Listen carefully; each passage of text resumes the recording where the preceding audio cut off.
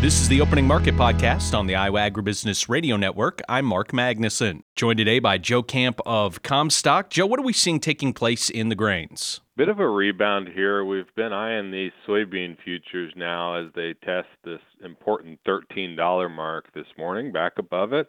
We're at the morning break, though. We'll see what more heavy volume brings later today. It is an important test, though. We see that not only are we at this $13 mark after having been almost to $14 just about 3 weeks ago, but it's also on a larger perspective about a 50% retracement of the big move up that the January contract had from its May lows. So it's definitely a technical type of trade here. The speculators are trying to decide how to carry their positions forward.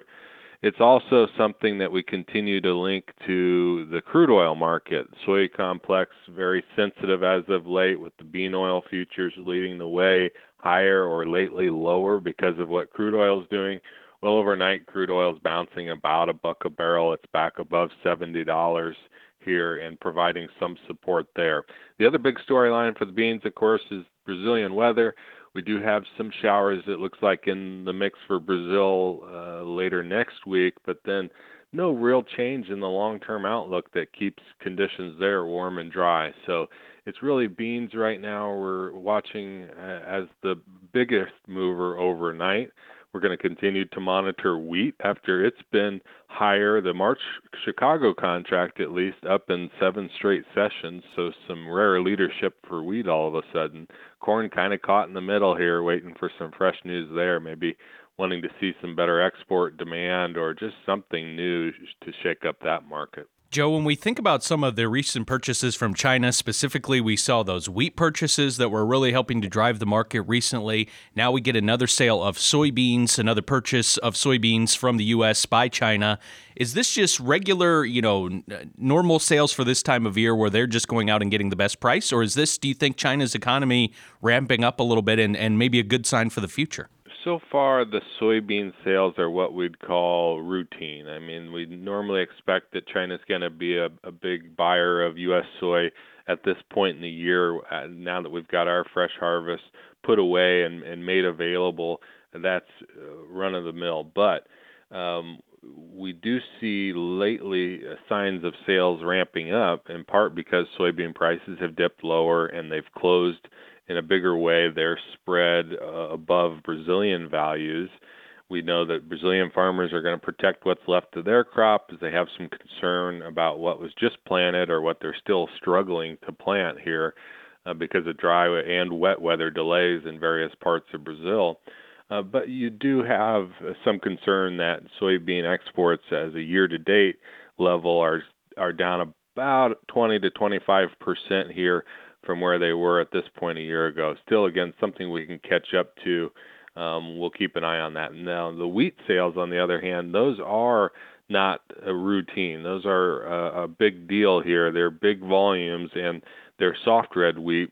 Those are tied to the Chicago futures that have been leading the way higher. But ultimately, it's notable that we're going to see, because of this big demand from China, soft red wheat exports actually surpass hard red wheat exports for the first time in a couple of decades, I believe. So it is a big deal here. In part, we know that China, one of their big suppliers in Australia, has been hit by El Nino this year, and they're going to have a reduced crop.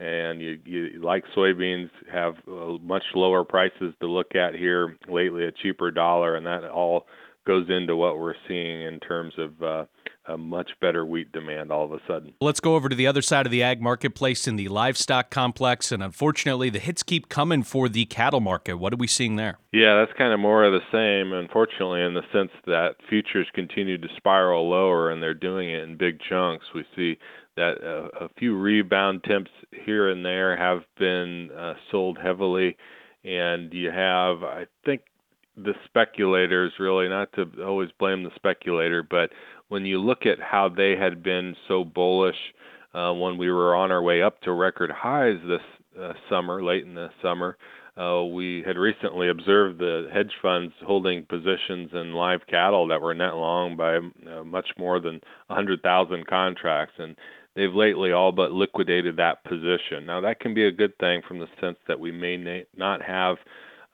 much further liquidation pressure from those speculators wanting to rush for the exits.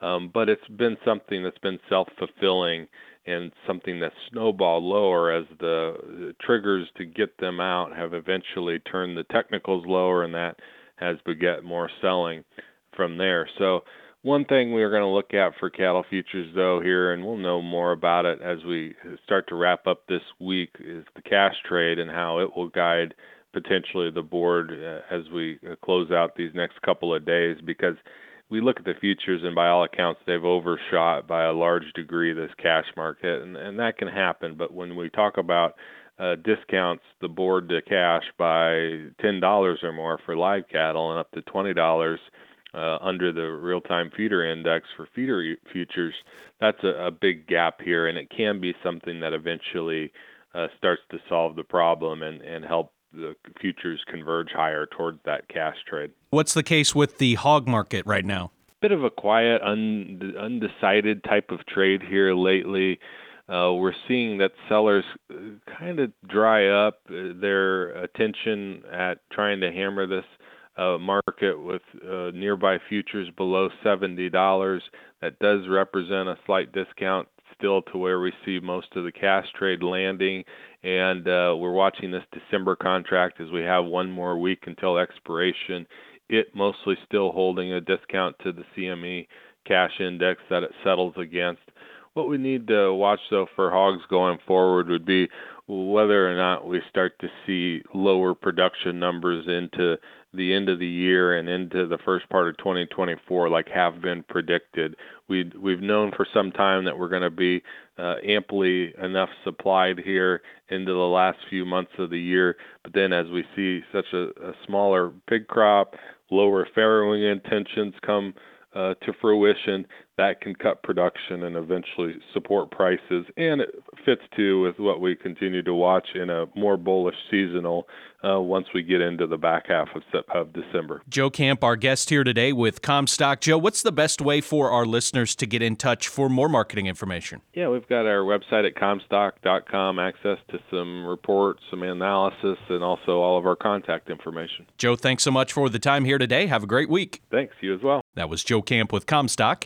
It is time now for a check of the numbers. March corn up a half cent at 4.84 3/4. January soybeans up 7 1/4 at 13.02 3/4. January soybean meal down 40 cents at 4.0810. January soybean oil up 91 cents at 50.25. Chicago wheat down 10 1/4 at 6.23 1/4. Minneapolis wheat down 1 1/2 at 7.29 even. Kansas City hard red wheat down 8 even at 6.48 even.